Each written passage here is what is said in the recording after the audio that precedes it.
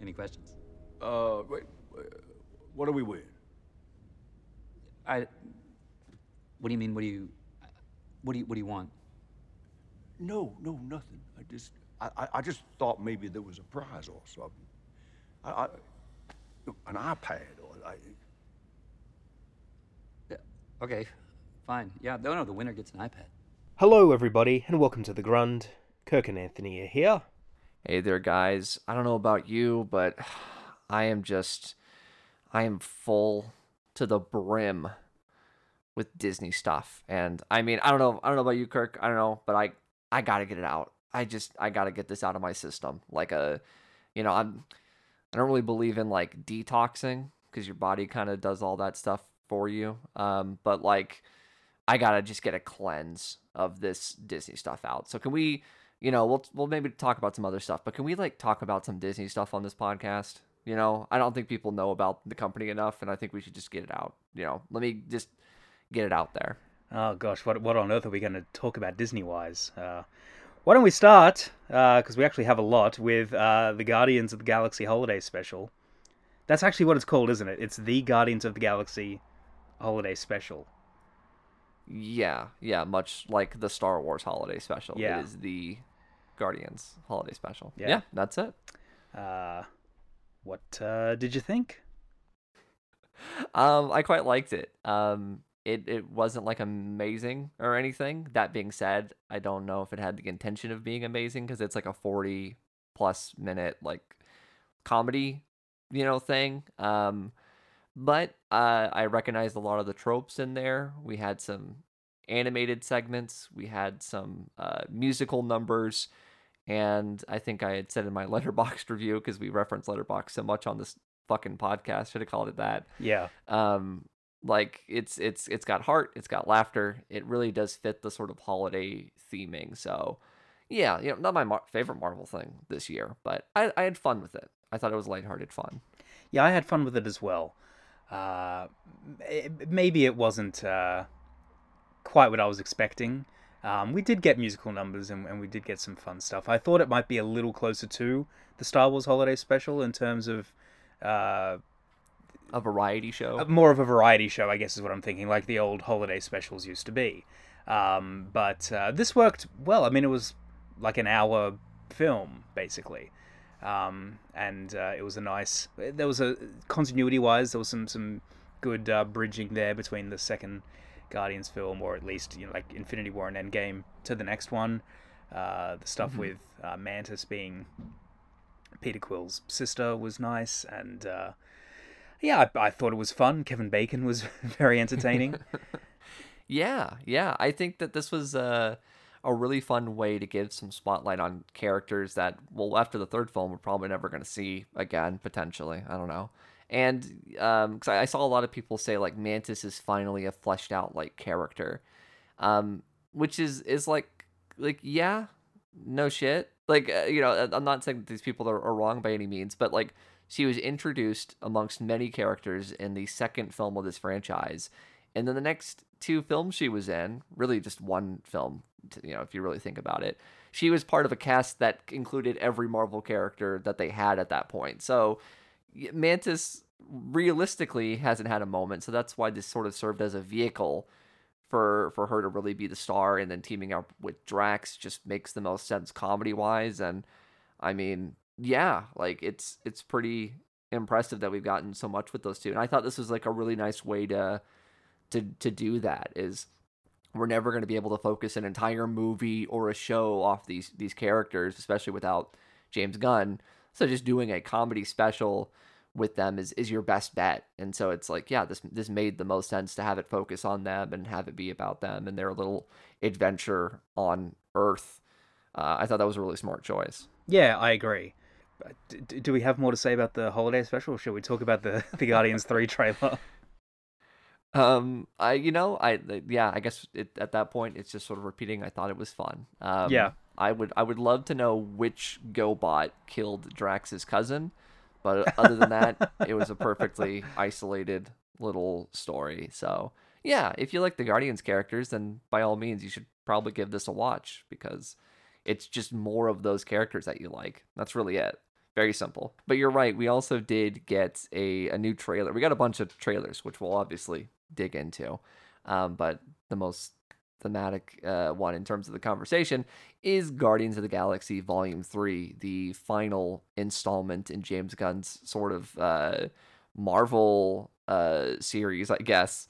His tenure here at Marvel is ending with this film, which is really funny just because obviously it's no secret that he's now the head of DC Studios and in charge of movies and video games and pretty much everything but the comic books at this point is what he said, and constantly posting about DC characters. So it's funny to kind of be like, oh yeah, and here we go. Here's my final stamp on the thing that really got me famous in the public eye in terms of mainstream media. And I mean, I love the Guardians characters. Star-Lord is one of my favorite Marvel Cinematic Universe characters, right up there with Steve Rogers and the like. So I love this world. I love to see where it's going. And this one it's what you'd expect from a Guardians movie in the best way possible. It's got heart. It's got some comedy. I mean, at this point in time, I don't know what everyone else's opinion, but I'm not tired of Batista yet.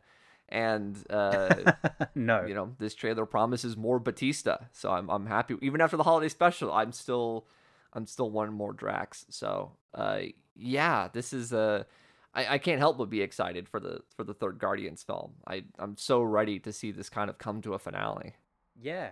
It's funny you mentioned James Gunn. We didn't really talk about him being the new head of DC. I don't know what you call that part of it. It's DC Entertainment is the whole company, but DC Films. But he also is overseeing video games and stuff, like you said. So I don't know what you call that. But anyway, yeah, it is funny. Like it's almost like you get a new job, and you start at the new job, but you also have to do stuff for your old job. Like it's funny to see that online because, as we've talked about, he's someone who is very active on Twitter. Last episode we talked about the death of Twitter, but it's still just chugging along and nothing much has happened. So I guess that was a big nothing. For now, anyway. But anyway, not to change the subject. But yeah, the Guardians 3 trailer was really cool. It was very different to the trailer that they showed at San Diego Comic-Con. Yeah, I noticed that. Yeah, like I had watched the bootleg version of that where it's all, shot at an angle, and because of when you shoot a screen from below, like the tops of everyone's heads are gigantic. So a classic Comic-Con bootleg. Like that was classic Comic-Con bootleg. Yeah. Reminiscent of the old days, very nostalgic. Absolutely. But yeah, so this was a very different trailer to that. This one was more of a teaser. It didn't like Gamora was just there, and it didn't really like I know in the Comic-Con trailer there's a moment where Quill sees her again and things like that. They didn't really do anything like that. This was more like a tease for the next adventure. It felt more like the last adventure. Or the last adventure. Yeah, you're right. It was very dramatic. There was some emotional kind of moments in the trailer, and yeah, I'm very excited for it. The Guardians films, like we've said, they're fun movies. The characters are all really likable. James Gunn's created a really neat world within the MCU, and some of my favorite stuff in Infinity War is the Guardians sections of the movie.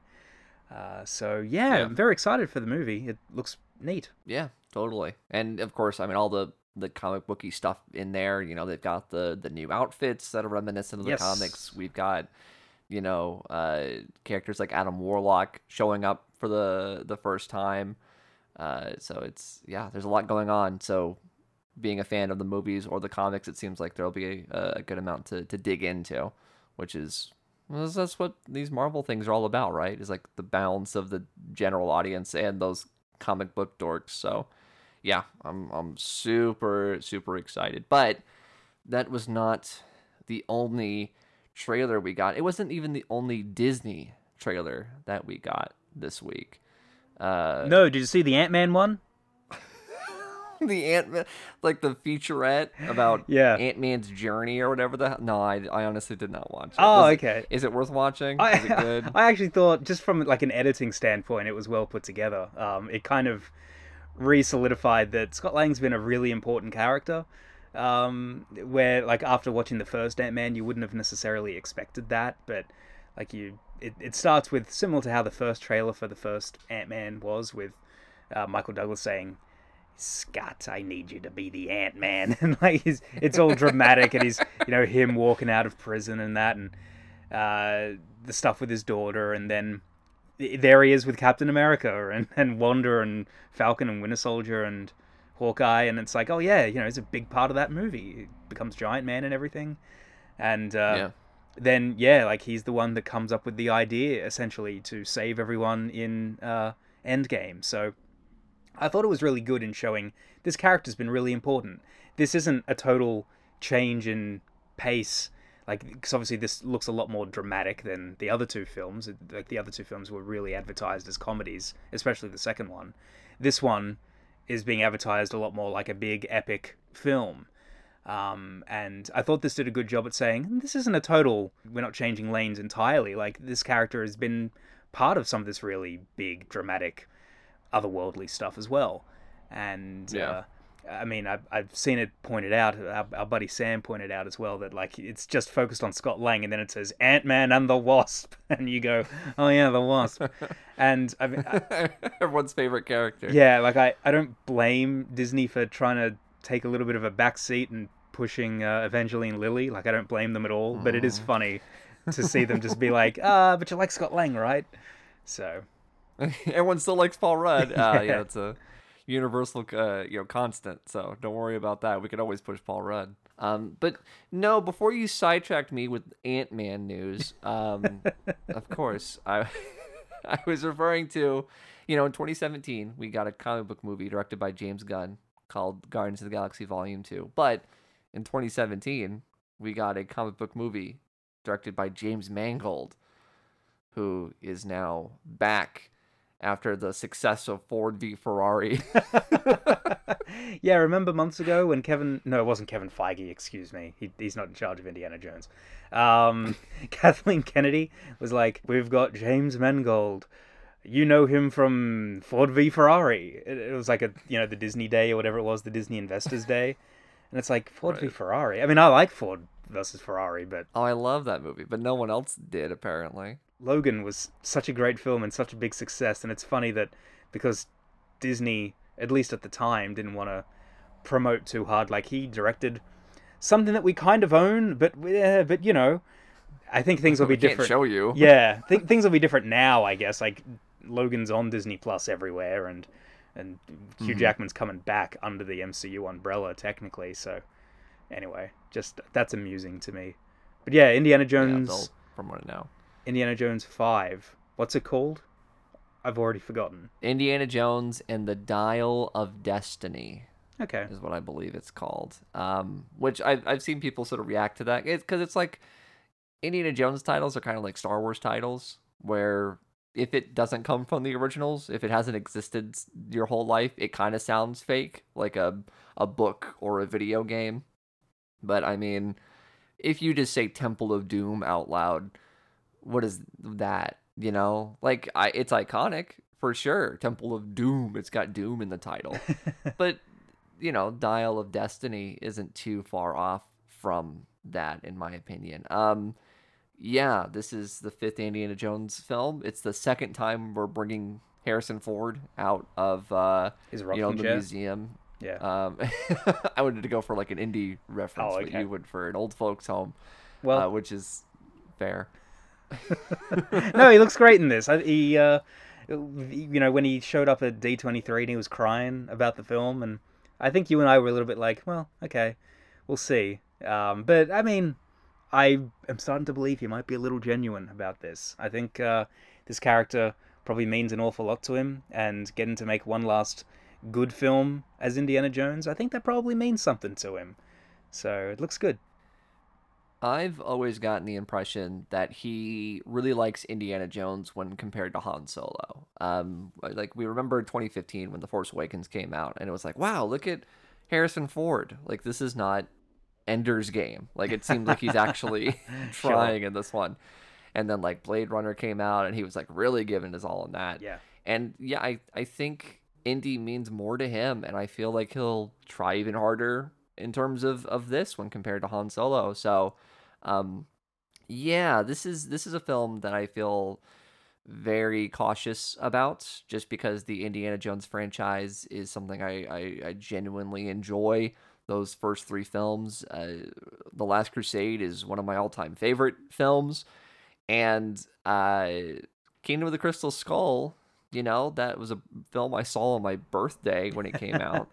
Right. And it is obviously not remembered well, and for good reason, because it's not very good. And so there will always be a part of me that is very cautious going into any future Indiana Jones films, just because like I don't have a lot of interest in seeing a bad Indiana Jones film. I always say like a bad film, whatever, bad Batman, he comes out with a bad movie. Well, there's going to be another Batman movie next year. So like it's not a whole lot to worry about. Indiana Jones is a little bit different, just because like unlike Star Wars, it's not half of the franchise that's bad, or like Batman where it's like, oh, we'll get another one eventually. Well, Indy, it's a lot more rare to get this character, and honestly, after Harrison's gone, I don't want to see the character anymore. So this is kind of our last chance at ever getting an Indiana Jones film that I would be interested in. And it's being done by a director who, as we just discussed, is that their work I enjoy as well. So if anyone could make a good indie movie, it's probably them. But there's still that voice in the back of your head that's like, don't get too excited. Yes. Like this is still a modern day action film. It'll never be what the originals were. There's still going to be an overabundance of special effects and all these things. There's the underlying worry of the de-aged Harrison Ford that apparently we're getting in the opening of the film. The whole opening adventure is going to be a de-aged Indy versus Nazis thing.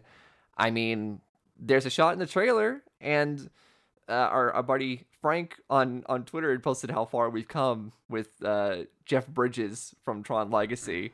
Haven't we A just? little over a decade ago, and Yeah. it's like, yeah, I mean, when you look at it like that, then this is way better, but it is still that feeling of like, what is it going to be like watching it in a full scene? Like we've gotten one shot where it's like it's there and it's gone in a blink of an eye. I don't know what it's going to look like, and I don't know. I'm really hoping it's good. Sala was in the trailer. Yeah. That was awesome. John Rhys Davies is back, John Rhys baby. Davies. So I like that part. Yeah, I don't know. This very much was a teaser. It's doing the piano music to pull at your nostalgic heartstrings. So it's hard to kind of talk about it because we don't know what the fuck the movie's going to be about. No. But hopefully it's good. I don't know. Yeah, absolutely. I mean, not only does it have a really good filmmaker, and none of the people that were involved in Crystal Skull are really hands-on on this, so that's a good sign as well. But the cast are all really good. Like, Mads Mikkelsen is in it, Antonio Banderas, Yeah. Phoebe Waller-Bridge, Boyd Holbrook, speaking of Logan, James Mangold's brought him back. Toby Jones, good old reliable Toby Jones. Yeah, it's... Oh, is he playing a Nazi again? We'll find out. Hope so. No, it looks like he's like Indy's friend or something. So I imagine him maybe being a professor of some kind. But yeah, I think it looks pretty neat. It looks like a fun adventure. I like the Indiana Jones movies a lot. I don't have like this big connection to them like a lot of other people do, where I have friends who felt really moved by the trailer, and I didn't have that. But I mean, you know, you can't say that. Like that's just silly. well, fair people, nostalgia does things to people. Like not to me, but to other people. I mean, that's fair. I guess just people like we've been through the ringer too much. When like what was the last one? That Ghostbusters. That was Sure. the last like you're an adult and you're crying. Is like that's the whole feeling now.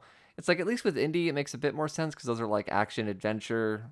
It feels more appropriate to have emotions. Like there's no scene in Ghostbusters like in The Last Crusade where he's reaching for the Holy Grail. And his dad is like, Indiana, let it go. That whole bit. So maybe it'll be a bit more fitting with the Indiana Jones character, but I mean, I love these films, and I mean, it's gonna have the humor. I guess the screenshot that everyone's sharing is him all bug-eyed because he does his little whippy action and then a million guns point at him. It's a very And we get Indiana Jones expression, and very Indiana Jones. Yeah. unfortunately, a lot of like these YouTube channels that post trailers like have all chosen that as the thumbnail. It's like, oh god. But anyway, Yeah. yeah. Sorry, a bunch of motorcycles just drive. Why does that happen when I fucking record? Motorcycles drive past. There's an adventure going on outside. Yeah, it's Boyd Holbrook on his motorcycle. Yeah, I don't expect we'll have anyone swinging on vines with monkeys in this film. I think this will have a nice sense of fun and adventure, but I don't think it'll be quite as over the top as that. So, Speaking of monkeys, oh, did you... Let's get off the Disney train for just a brief moment. oh no, but we have more stuff. See, we'll get back on it. Don't worry. It loops around. Okay. Like the one at the parks. We got some other trailers with other monkeys in them, 2 different trailers. Did you see the Transformers Rise of the Beasts trailer that came out this week? That was the first trailer that came out on Trailer Day. Yes. As you and I are calling it. I did not see this Transformers trailer because I have no connection at all to Transformers. Anthony, how was it? You're a Transformers boy. The Transformers fandom seems to be reacting to this very well. It's hard to say whether or not it looks particularly good. It looks more, coherent than a Bay film, I guess. That's a good sign. However, it's been 5 years since that movie came out, so we should kind of like get over that. Like that's kind of the thing. So this movie, for those of you who are unaware, is a sequel to Bumblebee and is a pseudo prequel to the already made films. We're going X-Men. I did not know that's what this was. Okay. We are going full X-Men. We have prequels now that are kind of tied to the originals, but ultimately they're probably going to ignore them. Like that is the period that we're in. And this one takes place during the 90s. We've got Optimus Prime and Bumblebee, and we've got some other characters thrown in the mix. And then we also have characters from the Beast Wars cartoon, which was like the sequel cartoon to the G1 stuff that came out in the 90s. So that cartoon is retro now. It's nostalgic. People that were children then are now adults the same way in 2007 kids were in the 80s and now then they're adults. So it's like their Transformers is now something to be nostalgic for. And so now they like those characters are showing up, which is Optimus Primal, who is like a gorilla Optimus in a way. They're different people, but obviously they have very similar names. It's just based off of the pun, Primal, Prime. It's cute. But yeah, there's a bunch of animal dudes, and it's kind of weird that we're still in a period because there's shots in this trailer that feature Transformers characters that look like how you'd expect the characters to look. And it's amazing to me that this is technically the 7th film in this franchise, and we're still having that thing where fans are like, "Oh, it looks like the character," and that's just because the first the 5 Michael Bay films, they made a bunch of characters that look nothing like what we would expect, like not even remotely close. Like it's funny comparing it to X-Men. People complain about the lack of spandex and all these things. At least Wolverine looked like Wolverine with the hair and the claws and the characteristic. Like Transformers is so far off that it's like we don't even know if characters like RC and whoever are going to act like the characters that we know, but at least this time they actually look like them. And they're doing the celebrity voice cast kinda. We got news that Peter Dinklage is playing the main villain Scourge, which I saw someone make a joke that if you want to make a prequel pseudo reboot, get Peter Dinklage. Speaking of X-Men, yeah. X-Men. Sure. So yeah, we've got Michelle Yeoh, we've got Pete Davidson, we've got Ron Perlman, we've got like a bunch of like celebrity cast, which to hopefully means that like that they want people to go for the robots and they'll actually talk. It's a shame because it's there is that part of me that'll always be like, well, why didn't you get voice actors? But if they're putting names on the robots, that is making me think like, well, they're going to advertise it as go see the new Pete Davidson movie where he plays a robot. And then you go to see him, and that means his character won't be in the movie for 5 seconds and not talk like the previous films. So I guess that's sort of like a double-edged sword where, yeah, I would prefer different voice talent, but at least it means that they want you to pay attention to the voices, I guess. I don't know. It's just a teaser trailer. it looks fine. I'm not gonna hold my breath and expect it to be particularly good. I forget the director. Let me double check real quick because I think I know who it is, but I don't know for sure. Oh my god, it's Peter Weir. Peter Weir. No, it's not. I just Oh, pulled a name out of my head. it's Stephen Caple Jr. Who did Creed 2. So The Creed 2 was a good movie. Well, then this could be good, maybe. I don't know. Creed 2 was not as good as Creed 1, but it was totally fine. Well, then that's probably what'll happen here. Is it probably won't be as good as Bumblebee, but it'll probably be totally fine. So, Optimus is in this. In case anyone was wondering if that was going to happen, yes, it's Peter Cullen. How old is that guy hope, now? Peter Cullen? Yeah. It's got to be pretty up there. Peter Cullen famously hates a lot of his sort of characteristics and lines from the Bay film, so I hope he's 81. I hope this is an opportunity for him to give a prime performance that he's actually happy with in live action, that is. So I don't know. It's Transformers. What do you expect? That's what it should say on the poster. I recommend the trailer for the worst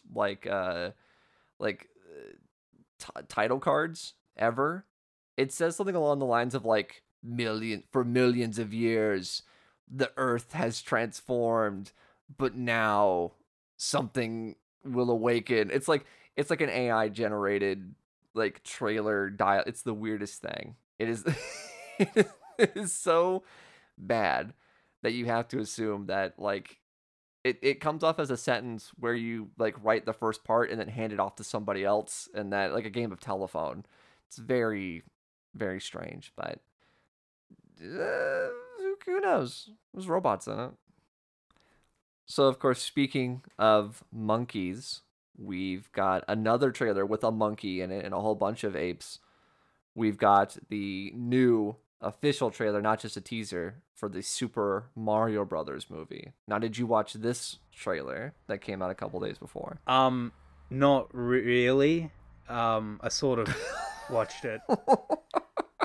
What does that mean? Well, I've seen some clips from it, and I was like, okay, that sure is Chris Pratt saying wahoo.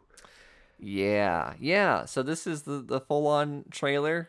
We get a little clip of everybody. Ironically, Donkey Kong himself is in the trailer, but we do not hear Seth Rogen as the Donkey Kong, which is like weird. I guess that's what this trailer really showed.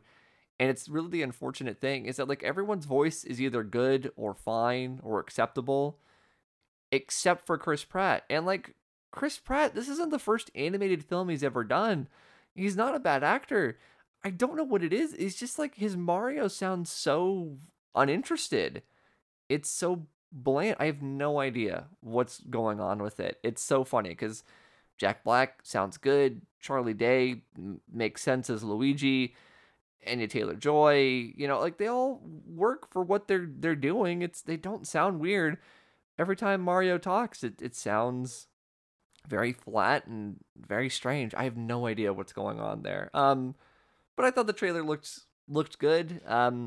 It's funny looking at it because I feel like for a while there, and still it goes on, where you have these adaptations where the first one is like so trying hard to like adapt it, but ultimately not really adapt it. Like I think of G.I. Joe. I think of Power Rangers, Ninja Turtles, Sonic even.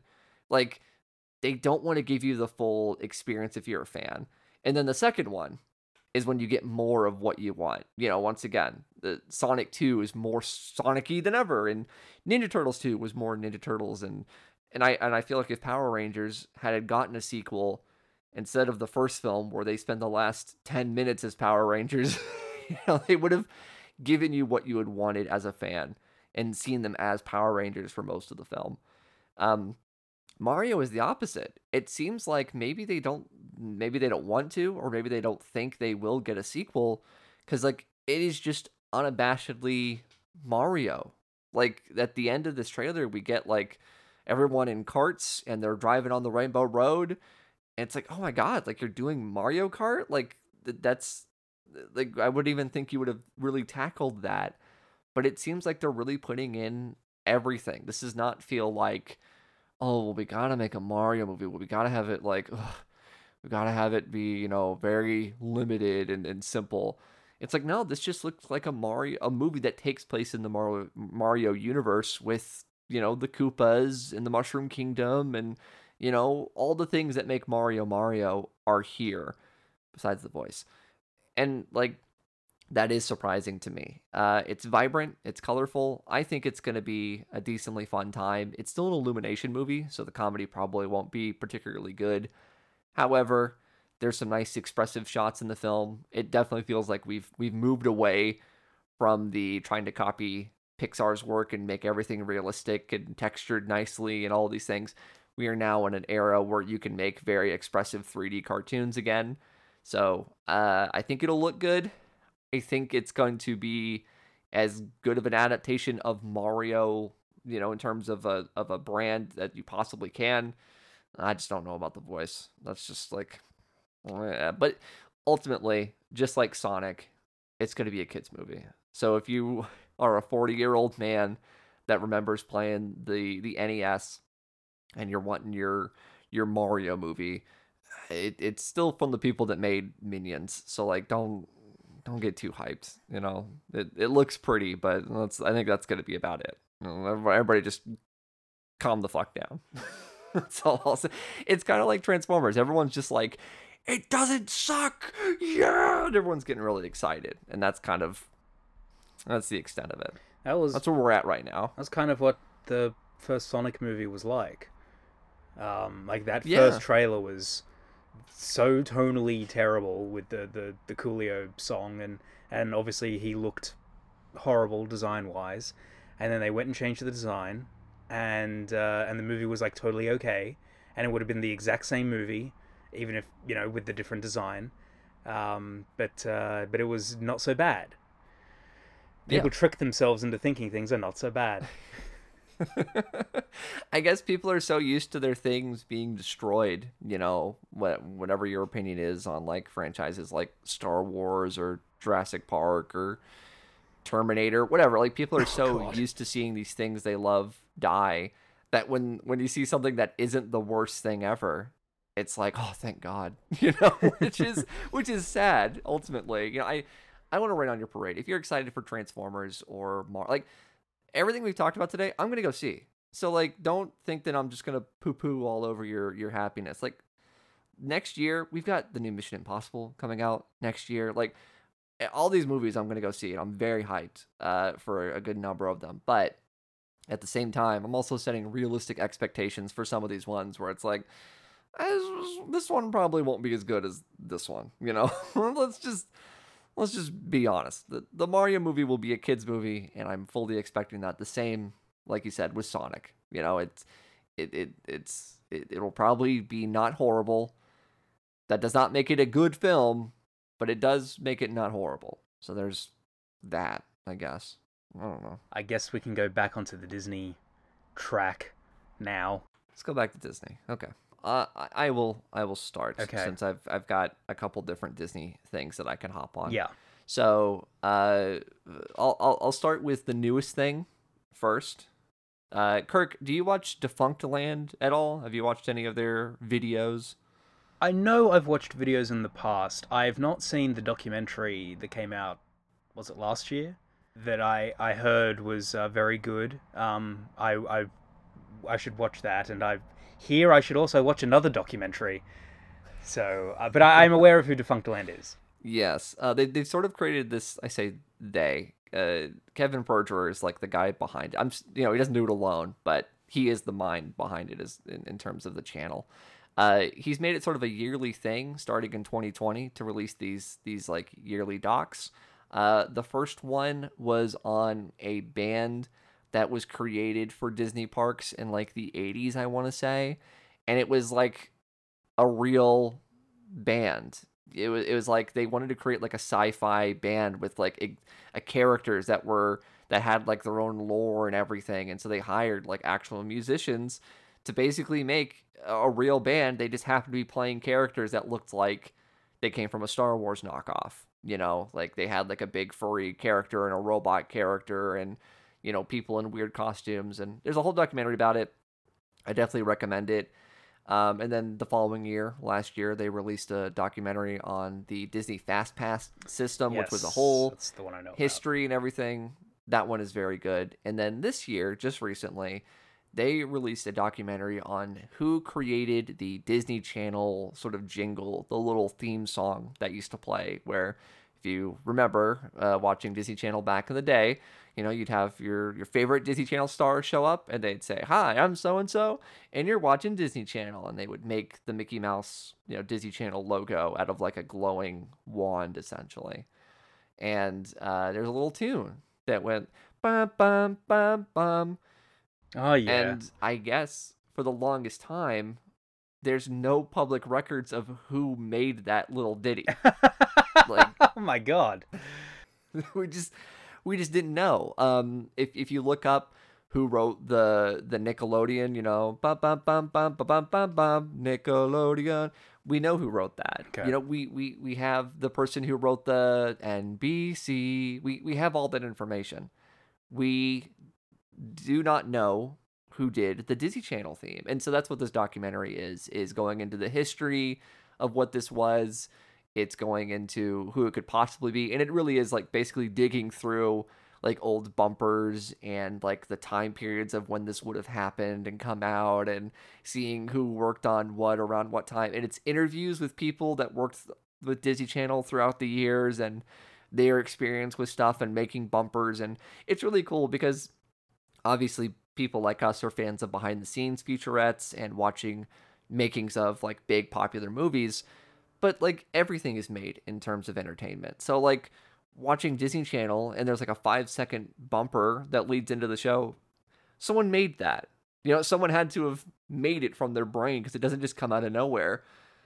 Granted, as we get into the AI sort of era, maybe that won't be true anymore, but back in the 2000s, it was true. And it is a really interesting dive in kind of ultimately, there is kind of a message of, like, if you create what defines, like, an artist, like, do you have to make big, profound, mythical sort of things in order to be considered, like, a creator? Like, are you a content creator? Is that a bad thing? You know, like, being remembered, what is your legacy? Like, all that kind of stuff. It digs into that in a really interesting way. And I thought it was great. Like, the ending of this really hit me in terms of you know, well, both of us, we create things on the internet. You know, We're technically doing it right now. we're doing a podcast. So yeah, it really did hit me hard. So I totally recommend. I think it's like an hour and a half long. Yeah. It is a wonderful little story where you're gonna get lost and be like, oh, where does this go? You know, watching him pick up leads and see all this stuff. There's a whole bit early on of him digging into old footage that I won't spoil, but it is a very like surprisingly shocking, like funny moment. Wonderful stuff. Yeah, I would highly, and all the other docs, like, you know, all of his videos are great because it's Defunctland. It's just taking theme park attractions and rides and all this stuff, and once they're defunct, you know, they're gone. He'll do a video on the history and what led to it being defunct. And this was a very, very interesting deep dive, and it was really good. That sounds really fascinating. I didn't really know what it was about. Had seen people log it online as, you know, as on Letterboxd, I should say. But it's constantly been recommended to me on YouTube, so that's good. It's trending. People are seeing it, not just the regular audience. So I will definitely check it out. Yeah, and I know it's stereotypical to say, but I've seen a lot of people say it is, you know, even if you're not familiar with Disney Channel or whatever, that kind of stuff, it's still a really intriguing story. Like, Yeah. because it in itself is like unraveling a mystery, you're going to find yourself being like, well, where does this go? Sure. Like, what happens? Yeah. Like, yeah, it's good. Well, that's good. I have a Disney thing to discuss. Was it as good as this? I don't think it will be. I watched Disenchanted. the sequel to 2007's Enchanted.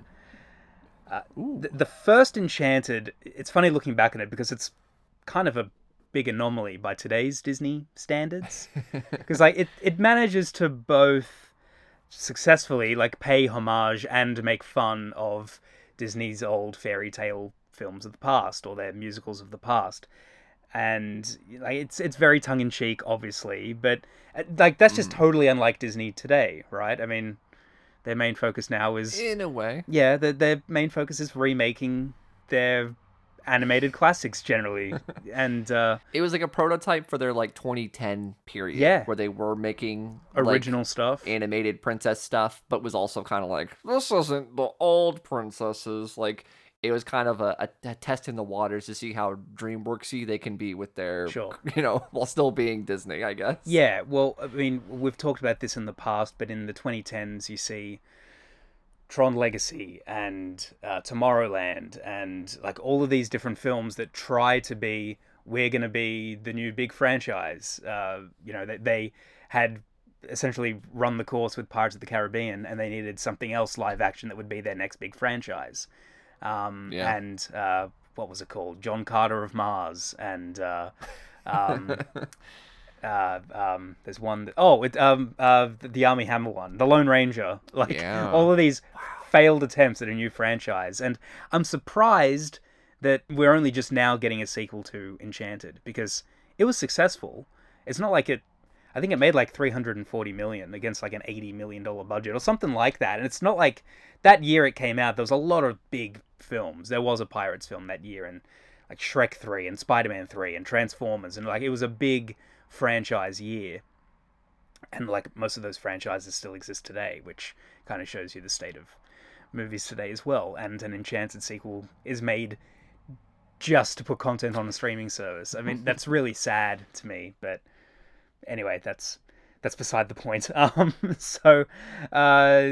It just wasn't very good. Like we live in this age of now Enchanted is nostalgic for people.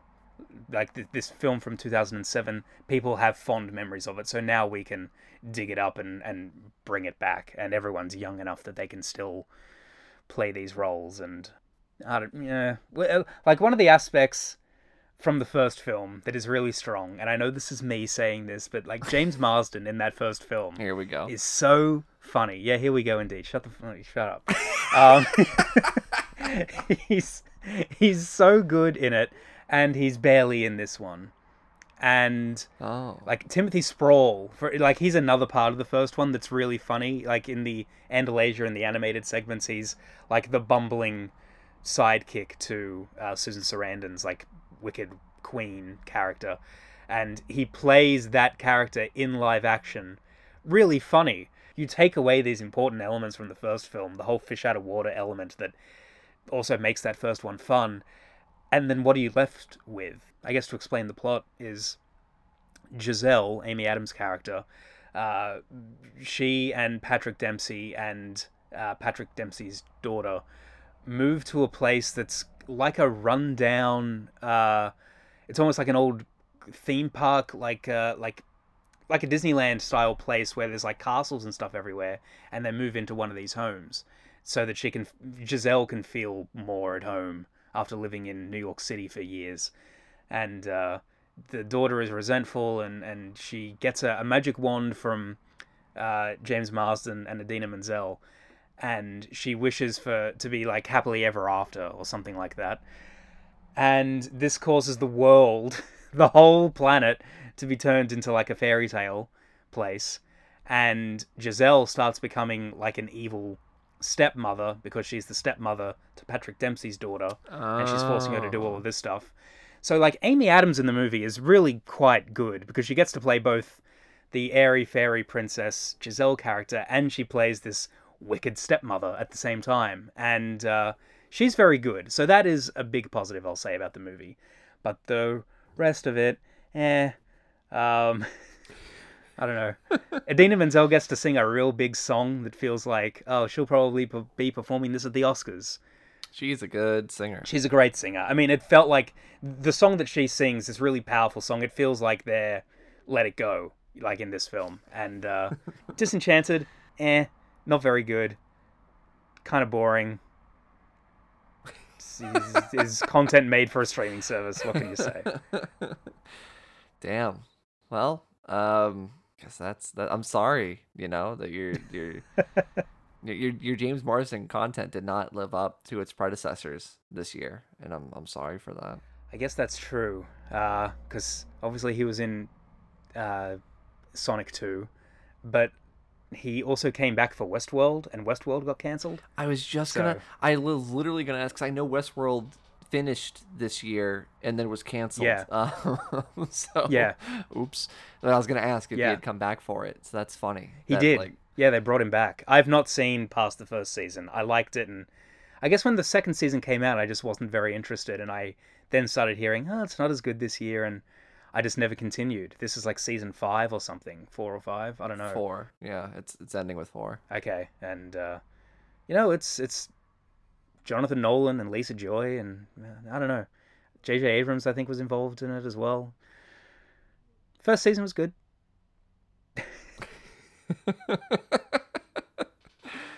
Sorry, James. Get something better next time. Jesus. I hear that show that he's on Netflix is very good. Lie to Me, is that what it's called? No, that was a Tim Roth show. Oh. That was You lied James to me Marsden just now. Netflix. I did. Dead to Me. I was close. Okay, close enough. Well, yeah, I'm sorry that didn't work out for you, but you did bring up famous. She's on Broadway, right? Broadway singer, Yeah. Idina Menzel, not Adele Dazeem. That's an old meme. Okay, everybody get over it. You mentioned Frozen. I actually have a Frozen related sort of story to tell for the pod here, because I just saw Frozen and Frozen 2 for the very first time this past week, which is history. It truly is. It was most popular animated films of the 2010s, and I had never seen it. I didn't really have anything against it. It was just, what was that movie, 2013, right? It was, yeah. I was out of high school. I didn't have a lot of interest in seeing a princess movie, even though I liked Tangled. Yeah, I just wasn't really. Tangled. I haven't thought about Tangled for a long time. Tangled's quite good. Maybe I might like Frozen more. I don't think I do, but Frozen, the first Frozen, is quite good. Have you ever seen Frozen, Kirk? Was I the only one who had never seen this film? No, I was also the other only one who had never seen Frozen. Well, I recommend it. This movie, I feel like got a lot of hate because it was like the most popular thing, and it was the Sure. epitome of like a little girl's ultimate experience in a way, and still is. I would say if you were to play Let It Go for a small child, they would lose their minds, which was part of the fun watching this, because I watched this on Disney Plus, obviously. And like knowing the impact that some of this stuff had, it was funny watching it and thinking of like, gosh, for some girl, this was like her awakening in a way, was listening to these songs. And it's a really simple, solid flick. Like it almost feels right out of the sort of 90s Renaissance period in a way. Like it's got really good music. I will say that Kristen Bell is a person that can sing really well. She's a good singer. Her songs are good. However, Oh. when compared to Idina Menzel, She's dwarfed. there's a couple songs where we get both of them. One of the earliest songs, for the first time in forever, we get this song how Anna, the non-cold sister, she's singing about how excited she is because they're going to open up the gates for the very first time to the kingdom and let all these people in. And she's been like shut off from her sister this whole time. So she's singing about, for the first time in forever, she's going to find happiness and get to connect with people. And that's partially why she falls in love so quickly with the bad guy, And so she's singing, and then, because while this is happening, we get to Elsa's point of view, where she's like afraid that people are gonna find out about her powers, and it's just hearing them. It's just way more powerful. Oh my, like definitely people that have seen it are gonna know what I'm talking about. But when it gets to the part where she's like, "Tell the gods to open up the gate," and it's like really, really big, and it's just it hits harder than anything that Anna sings, honestly. And yeah, Let It Go is just so good. Like I know it's the meme song and it's the song from the movie, but like it's a good song. And I like it. I like the characters. I didn't think I would like the funny snowman, but like he's not that annoying. Like he's got some lines that really made me laugh. Not everything, but like yeah, he's good. I liked it. I liked the funny little snowman character, Olaf. I like Kristoff. He's good. He's like a guy who can only talk to his reindeer, and like he talks for his reindeer, which is funny, but like people look at him weird appropriately. Like all that stuff is really good. It's a very, very simple story about sisters reconnecting after, splitting off when they were younger. And I liked that about it.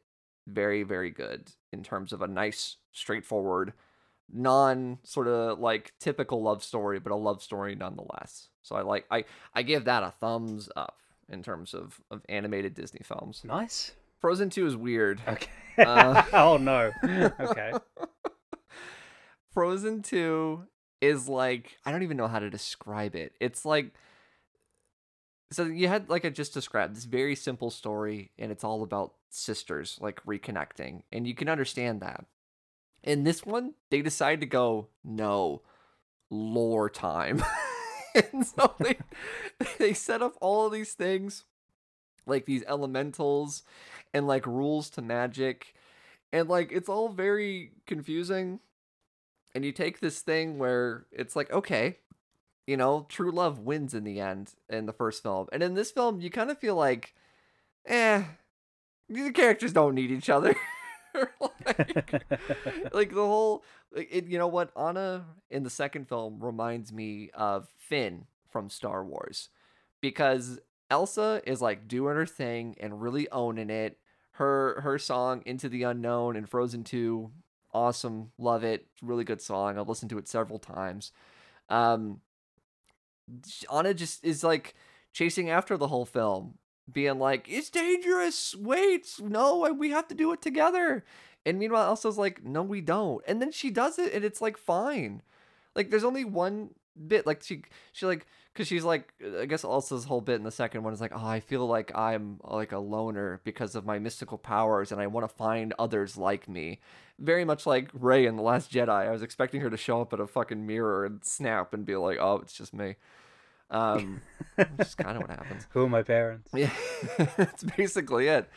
And it makes no sense. There's a love ballad for Kristoff that's a total like 80s music video. I liked that part, but yeah, I don't know. I just didn't really get what they were going for. Like ultimately, you can be like, oh, it's about like there's an element about it that's kind of like colonization.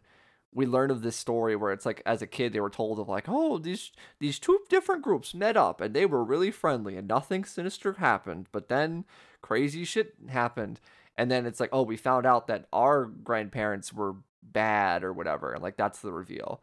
It's like, you know, the white people coming in and being mean to the natives is as friendly as you can make that in a kid's animated film. That's not called Pocahontas. So it's like that's in there on top of all this bullshit. I'd be totally fine and actually want them to make another Frozen movie just because I like the characters and the music. But like I don't think it'll be good because the second one wasn't particularly good. So there's no way they could make another one because they couldn't even do it for two. So, but I would like them to make another so I can see it in theaters because I didn't see the other two in theaters. So I would like to see another one. And you just gotta give those movies a chance to make money. You know, you gotta be able to see them finally. Yeah, I wanna do that. And yeah, any song that has Elsa in it is a good song. So that's at least something to take from that. So that's all. Cool. That's I guess all of our Disney talk for today, everybody. We got it out. Oh, so much. I told you there was a lot. Wasn't kidding. I saw a couple of films, Anthony, that have nothing to do with Disney. Okay. Although one, I guess you could kind of figure out a way that it has a slight connection, and I'll get to that. But I saw a film called She Said. Do you know what this film is, Anthony? Is that like the Limp Bizkit song? Is that a song Limp Bizkit has? Ain't that Limp Bizkit? Am I wrong? I know that he said, she said bullshit. That song. Good God. That's Fred Durst, right? That is Fred Durst, you're right. Okay. No, this is not about that at all. I'm glad we're making jokes about this. This film is about the New York Times journalists who broke the story about Harvey Weinstein's abuse. Oh, so it's not about the director of The Fanatic. Okay, cool. All right, we got that covered. The connection to Disney I was going to say is that they talk a lot in the film about Miramax, because that was Harvey Weinstein's company. And Yeah. the owners of Miramax were Disney at one stage. I don't know if they still are, probably not. But they just kind of throw out in the film, this is a criticism I have, is that they throw out these terms that only people who are into films would understand. Like they talk about Miramax a lot, but Weinstein is no longer involved in Miramax, wasn't involved when this stuff started coming out. So like they also start talking about the Weinstein Company. And it's like, you should probably establish that those are two different companies. But anyway. Right. Okay. But yeah, it could easily be, the film could be easily accused of being made because it is a recent event and people are aware of it. So it'll make more money that way, or, awards bait or whatever. I don't think that's what was intended. I do think they had honest intentions here. But the events did only happen a few years ago, so I understand that point of view. I personally would have waited a little bit longer to make this film, because a problem with it is that all of these actors in it, like in real life, the actors that came forward, like, although, people play Rose McGowan and Gwyneth Paltrow over the phone. Like, people play their voice. And It wasn't really her. it definitely wasn't them. It was very jarring, especially the Rose McGowan voice was. I didn't think that sounded like a Saturday Night Live parody. Oh. But like Ashley Judd, for example, plays herself, and there's a moment where she like comes on board and is treated like this big like triumphant moment, and I was kind of like, oh, I like, we had one scene with her earlier. This sort of feels a little out of left field. Again, this may be exactly what happened in real life, but in terms of the flow of the story, it felt a little just jarring in general. The movie also does give you this impression at the end of, we did it. We exposed and fixed abuse in Hollywood. It's not quite the case, is it? I mean, this stuff still is happening today. The story, to be fair, I guess, is about exposing Weinstein, and Weinstein is in prison, and he'll never work in the industry again. So they did get him, so that's true. But the film, I'm sure, like I've said this on Letterboxd, I'm sure the film that people would compare this to the most is Spotlight. Yeah. I rewatched Spotlight after seeing this to compare them, and Spotlight is definitely a better movie, but I think the thing that Spotlight does the best is we learn about the scope of the story through the journalists uncovering more and more information. But Spotlight did a really good job at showing how many people in Boston were aware of how many priests were abusing children, and how many people were sort of turning the other way, and they don't do that in She Said. They don't really show how many people in Hollywood were just turning a blind eye. And I guess it's because this is being made by Hollywood people that they don't do that. This is being produced by Brad Pitt's company, and quite famously, Brad Pitt did work with Weinstein again after Weinstein had abused Angelina Jolie. So there's certainly a portion of this film that feels a little hypocritical. And he's in also that not sense. such a great guy either, so. No, and then there's also other stuff that's come out about him. So it's like, yeah, there's a lot about it that like, when it ends, you're kind of like, I feel very hollow. Like, there's the story here, and I think the story of the women who came forward is an important story and should be told, but just underneath it, there's all this other stuff that I just couldn't help but notice. And I will say that, like, I think the thing a portion of the film that I really liked was at the very beginning. We see this woman walking her dog, and she stumbles across a film being shot, and she then joins the crew. She becomes a runner on set, and it kind of shows like the magic and wonderment of the film industry, and like behind the scenes in movies, and then it harsh cuts to her running, literally running, like frantically in tears down the street, and what's happened. Right. That was really effective. So the film isn't without its positives. I mean, the cast are all very good, but it was. I just kind of watched it and I was like, yeah, I get why this story is made. This film has been made. It's an important story, but I just thought there could have been a little bit more of an interesting way to make it, and it probably was also made a little too soon. So. Well, I'm sure it won't be the last, so we'll get another crack at the story eventually. If people want to watch a film that effectively shows industry people turning a blind eye to shitty behavior, watch The Assistant. That's a good movie. Oh yeah, was that last year? Came out a couple of years ago now. A couple of years ago. Okay. Julie Garner from Ozark. Yeah, it's a good film, so I'd recommend Got that. options, people. Keep that in mind. Another film that I watched, I'll briefly talk about Tar. Oh, Do you know much about?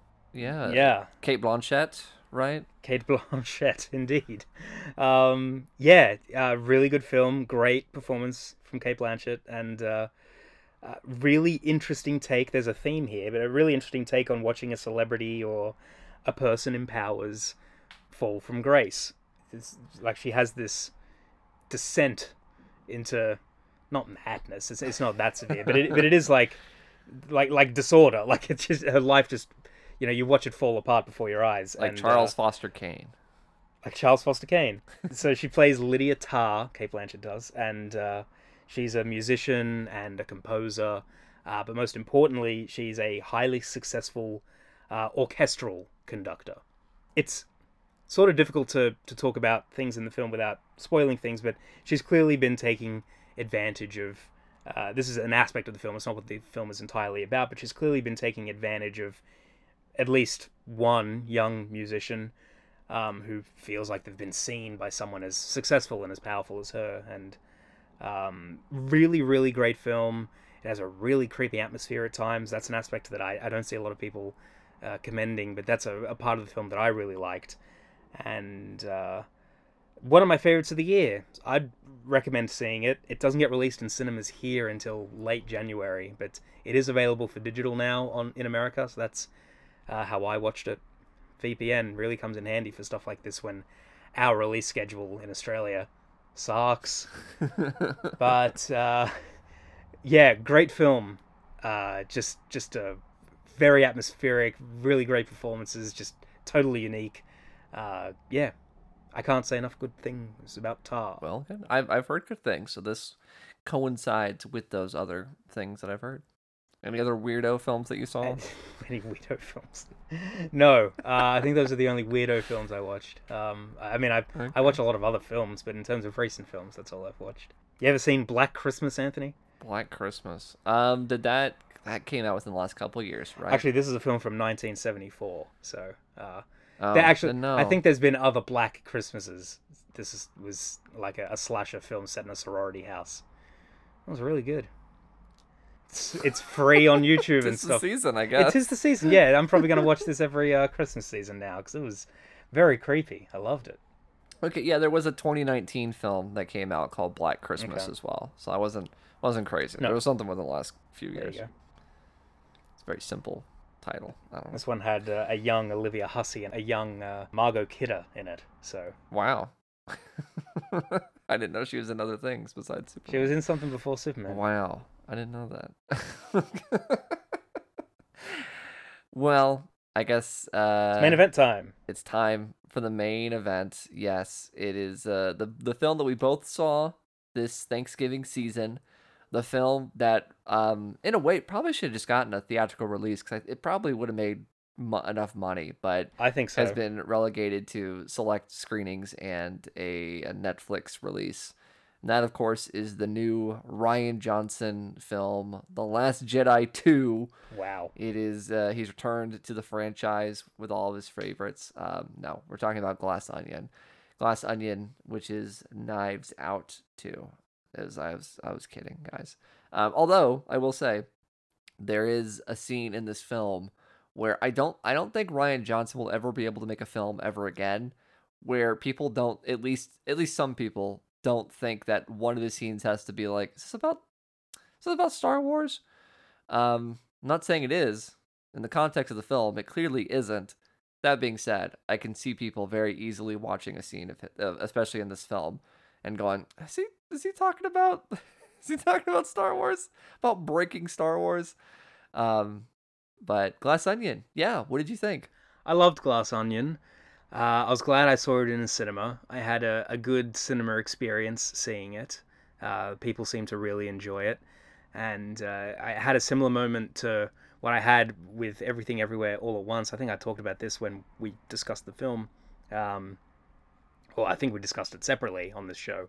But there was a point where like something funny is happening and like you kind of chuckle and then other people chuckle and then everyone's laughing out loud and then you're kind of just laughing. And I had a moment like that in this film that I know if I'd seen it alone by myself on my TV that I wouldn't have had that sort of experience. Right. I'm talking about the sweatshop part. Yeah, that's fair. Yeah. But yeah, spoiler free. That's a great out of context. I was gonna statement say that we just yeah. made. Let's laugh at the sweatshops. We're going spoiler free for now. But yeah, I thought it was great. I thought it was very funny. I think it might arguably be funnier than Knives Out, but it's a different type of comedy. And it's also a different type of mystery, which I was really surprised by. Yeah. Like, they're both whodunits, but Knives Out does something very clever in that it's not really a whodunit for most of it. It's like you're watching someone, you're told how something happened, so it's how do they get away with something, more so than a whodunit. And then you get to the end and you realize, oh, there's someone else behind this as well, and I think that's really interesting. Mm-hmm. I watched a film a couple of months ago called The Last of Sheila, and it's very clearly, and upon research, I know that Ryan Johnson actually did get inspiration from this film, but in fact, it was written, this film, by Stephen Sondheim and Anthony Perkins, and Sondheim cameos, the late Stephen Sondheim cameos on Zoom. He's one of the people that plays Among Us with Benoit Blanc. Oh my gosh. Yeah. I mean, that's wild. And that was not something I was expecting. Among Us in a movie? In this movie? I guess that makes sense. We got it in the Guardians 3 trailer. Oh, don't say that. You know? Listen, that comic book nerd James Gunn can claim it's 2001. Yeah, pretty sus, okay? Good lord. It's been a long time since Among Us was a thing. I feel like I guess people probably still play it. Children probably do. But... Well, this movie takes place in May 2020. Yeah, so... which I also didn't know going in. I don't know if that was common knowledge or not, but all these little things throughout of like noticing certain people not wearing masks, or Ethan Hawke comes in and he starts spraying people's mouths with stuff, and I think it might be Benoit Blanc says, that tastes like detergent, like, or something like that, or like hand sanitizer, and you realize, oh, it's like when you realize the true nature of Edward Norton's character, you realize like, oh, that's him thinking that he's like doing everyone a favor, and this is like probably some stupid like COVID prevention thing that like might have been online back then. It was a crazy time. Yeah. It's funny. Circling back to what you said earlier, like this is a very different film than Knives Out, and but it's still an interesting sort of deconstruction, and it almost plays with like stupidity in a way. I guess that's like the most common thing for this film, because it's a lot of like laughing at people. Like if you feel a certain way about certain kinds of people, you're gonna have fun because you're gonna have that feeling of like being superior in a way, laughing at a lot of the stuff, because it pokes fun at a lot of different things, and a lot of that is very upfront. Mm-hmm. We have, sort of social influencers and a lot of like airhead type sort of characters, And yeah, Edward Norton's entire character is like a big facade in a way that we'll delve in a bit more later. But yeah, it's very different from the first one, but in a way it still fits into this new, like, I don't want to say anti mystery film, because it is still a mystery and Yeah. it's fun to unravel all the pieces, but it is very much a mystery in a new way, which I guess is the motif for these films. So yeah, it's a lot of a lot of fun, and you're definitely right with it probably being funnier than the first one. I've seen a lot of people say, and I can agree, that it's like Benoit Blanc. You put this character in a situation, and like I'd be fine with it. Yeah. Like I can't imagine something where it wouldn't be funny just to watch Daniel Craig do this character, because he's just so into it at this point. I love it. It's really, really fun. So yeah, this is probably a funnier movie than the first. Yeah. I think. It's hard to say. The first one's got some good moments. It really does. Like, yeah, I heard someone say that. Like, when I finished watching the film, one of my friends said they thought it was funnier, and I thought, like, ooh, might be early to say. But then, like, upon reflection, I thought, you know what, it might be, because there's just a different type of humor. And like you said, the first one definitely has a theme of, a lot of films in 2019 had this, but there's definitely an eat the rich, like, type theme that the first one has. And this one, it kind of makes fun of, obviously there's a lot of wealthy characters in this as well, but like a lot of phony characters and a lot of fakeness, and that lends itself really well to a mystery story. And yeah, I don't know if I actually said the point I was going to make earlier, but I mentioned The Last of Sheila, and that film is a bunch of friends go to their famous friend's boat, and he has a murder mystery for them. And I'm going to, I won't spoil The Last of Sheila. I would recommend it, but something happens, and then it becomes a real mystery. And this, obviously something very similar happens, but I was not expecting what happened to happen. Should we just go into spoilers now? Because I don't know if we can say much more. Yeah, I would say we recommend it. Go see Glass Onion. It's a fun time. Yeah. It's a really fun time. This will be good as we're getting into it. My theater experience wasn't like horrible, but it wasn't particularly good either. So like I sort of alluded to earlier, a lot of this is like just like about stupidity. And spoiler alert, as we already said, we're getting into spoilers. A lot of this depends on, it's like not smart. The tools in which the things occur is not clever. It's not a smart thing. And I mean, it's so much fun watching this and realizing where all the pieces go. We have this established character trait that Benoit Blanc is not good at, like what people would consider sort of like mystery detective games, like Among Us, like Clue. He's like, that's stupid. That's not real to him. Yes. And that leads into the stupidity of the real crime at hand. And there were some women that we were sitting next to where like they were probably like, 5 or 10 years older than us. So like middle-aged women. And like they were they were like not loudly, but loud enough that it's like talking and reacting to the movie. And so, there's the point in which Batista's character dies, right? And it's happening. And I don't know about you, but my reaction during that is like, oh, what's the pineapple? Like he's having an allergic reaction. Like, are we going to find like his EpiPen on him? Like he set that up earlier in the movie. Sure. He's like choking. His throat is clearly closing up. It's the pineapple. And that's the point, is that like, because that was so obviously set up, it's not clever. It's not a clever way that he was killed, we find out. It was Edward Norton's character, Miles Braun, was that his character's name? Yes. He's like, he's made nothing for himself. Everything from his life has been either stolen or, copied, or he's just wrong. He uses the wrong intelligent big words. Yes. Which, this is not, I do that sometimes, so I get it. But he's a fraud, and he can't even come up with clever ways to like kill people off. But like these women next to us were like reacting to things as if they were like really clever solving the mystery. Oh, and it's like, no, the point is that this is stupid. Yeah. Like, You know, like when he realizes that he was, Benoit Blanc is the one who gave him the idea of turning the lights off and putting a loaded gun on the table. Like, it's funny because this guy doesn't have an original bone in his body. He's not creative. And so this whole shtick, he hired a writer to write this whole mystery, dinner theater game. So it was very strange to have these girls next to us, sort of like, quote unquote, solving the mystery and being all proud of the fact that they were figuring out stuff that was going on. And it was, it was like when they were at the beginning of the film, they were solving the big box, and the was Kate Hudson's character, Yes, Birdie. Birdie. She's like, getting really excited about stuff, and it's like, yeah, you no shit.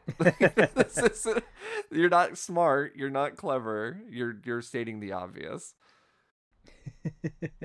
Yeah, I thought the collection of characters was really fun as well, because in a similar way that's different to Knives Out is that they're all family, but a lot of them don't like each other, and this one, like, they're all friends, but there's like one person that they clearly have backstabbed, and yeah, I thought that was a really interesting twist on the first film as well.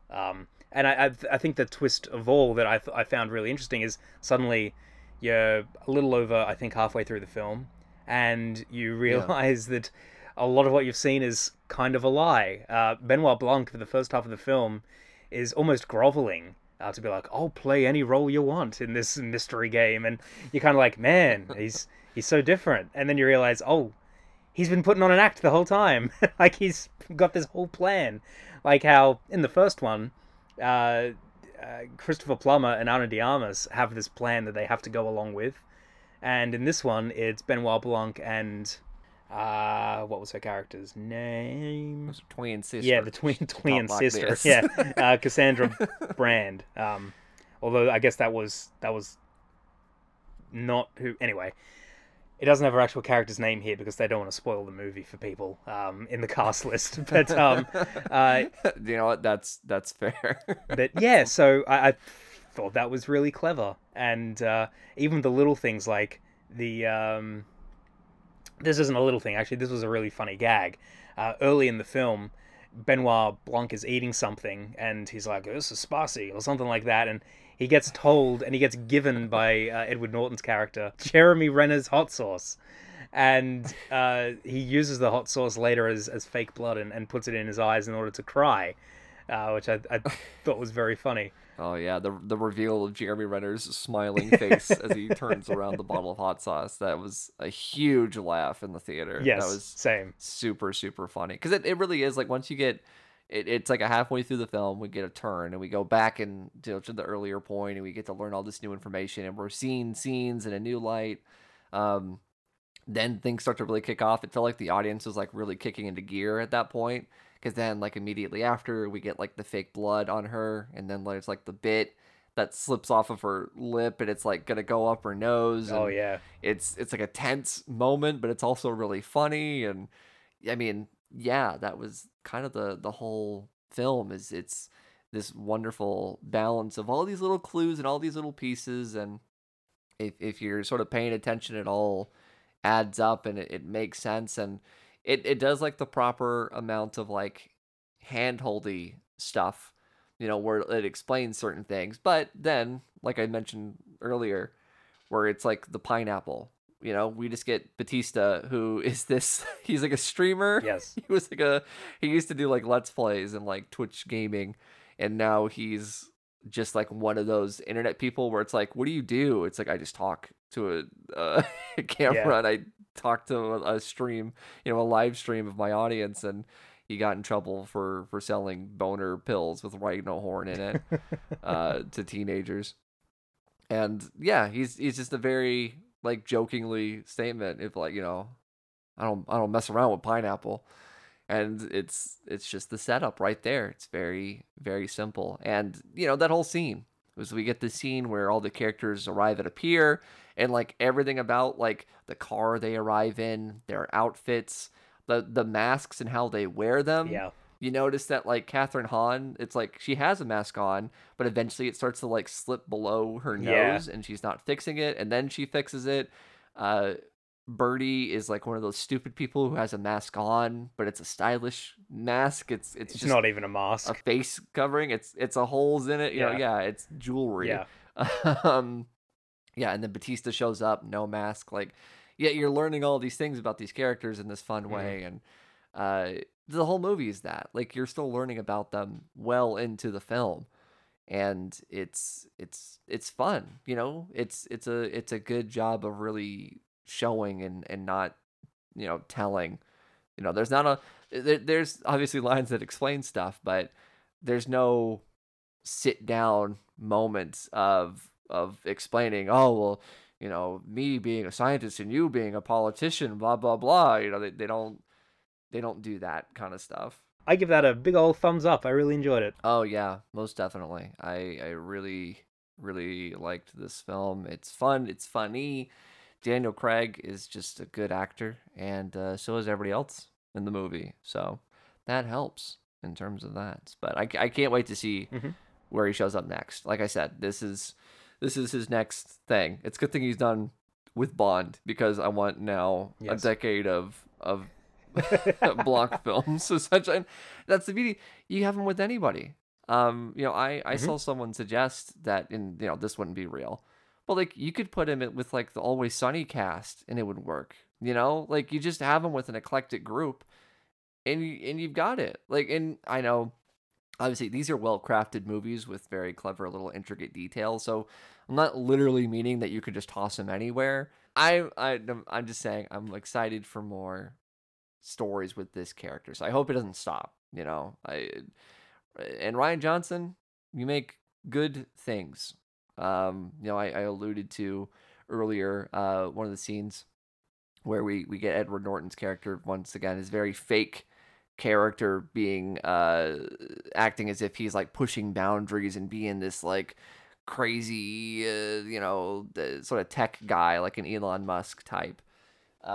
Yes. And he's talking about how like you want to find something that people want changed, but you don't want to push it too hard and break it. They don't want you to break the system, they just want you to break the thing. And it's like, I know you're not, but I didn't. I was wondering what you meant. I didn't think of that, but yeah, Star Wars, you're right. get it? But no, I'm happy that he's doing these projects like this, because this is good. And yeah, if you like Knives Out, you'll definitely like this. Like it's not like Yeah. it's drastically different to the point where you're gonna be lost if you liked the first one. I mean, unless you just really dig that fall aesthetic and you're like, I can't deal with the beach, Sure. So that's Yeah. it. But other than that, It's possible. still very stylish looking film. So it's not completely derived of good visuals.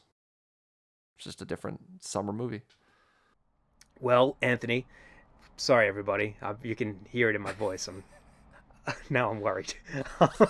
Anthony, where can people find you online? Oh my god. Well, since Twitter's still here, you can find me at Anthony Lantern on Instagram and Twitter, of course, as well as Letterboxd. If this isn't enough movie talk for you, you can see that, where I see 2 movies a month, if that. I'm also Anthony Reviews, where I recently put up a video discussing Mattel's DC Multiverse line, not McFarlane's, but Mattel's DC Multiverse line. And I don't know what happened, if I could be frank real quick. It did really well in its first couple days, and then YouTube, the algorithm just killed it. It's reached like a drip. It's a crawl of like a couple views a day. So I don't know what happened, but it got some really good reviews in like the first couple days, and people seem to really enjoy it. So I'm happy with that. I'm happy with the video itself. I don't know why YouTube killed it, but give that a watch if you'd like. So, yeah, there's that. Kirk, what's your Letterboxd? My Letterboxd is Kirk Beatty. That is also my Twitter. Let's end the show. Anthony, I've already asked you the question. Do you have a song? Well, I just wanted to say this is probably our last show of the year. So happy holidays, happy new year. Yeah, that's all I really wanted to say. But hey guys, this is Anthony, and you're watching or listening, I guess, to the Grund. Ba, ba, ba, ba, ba.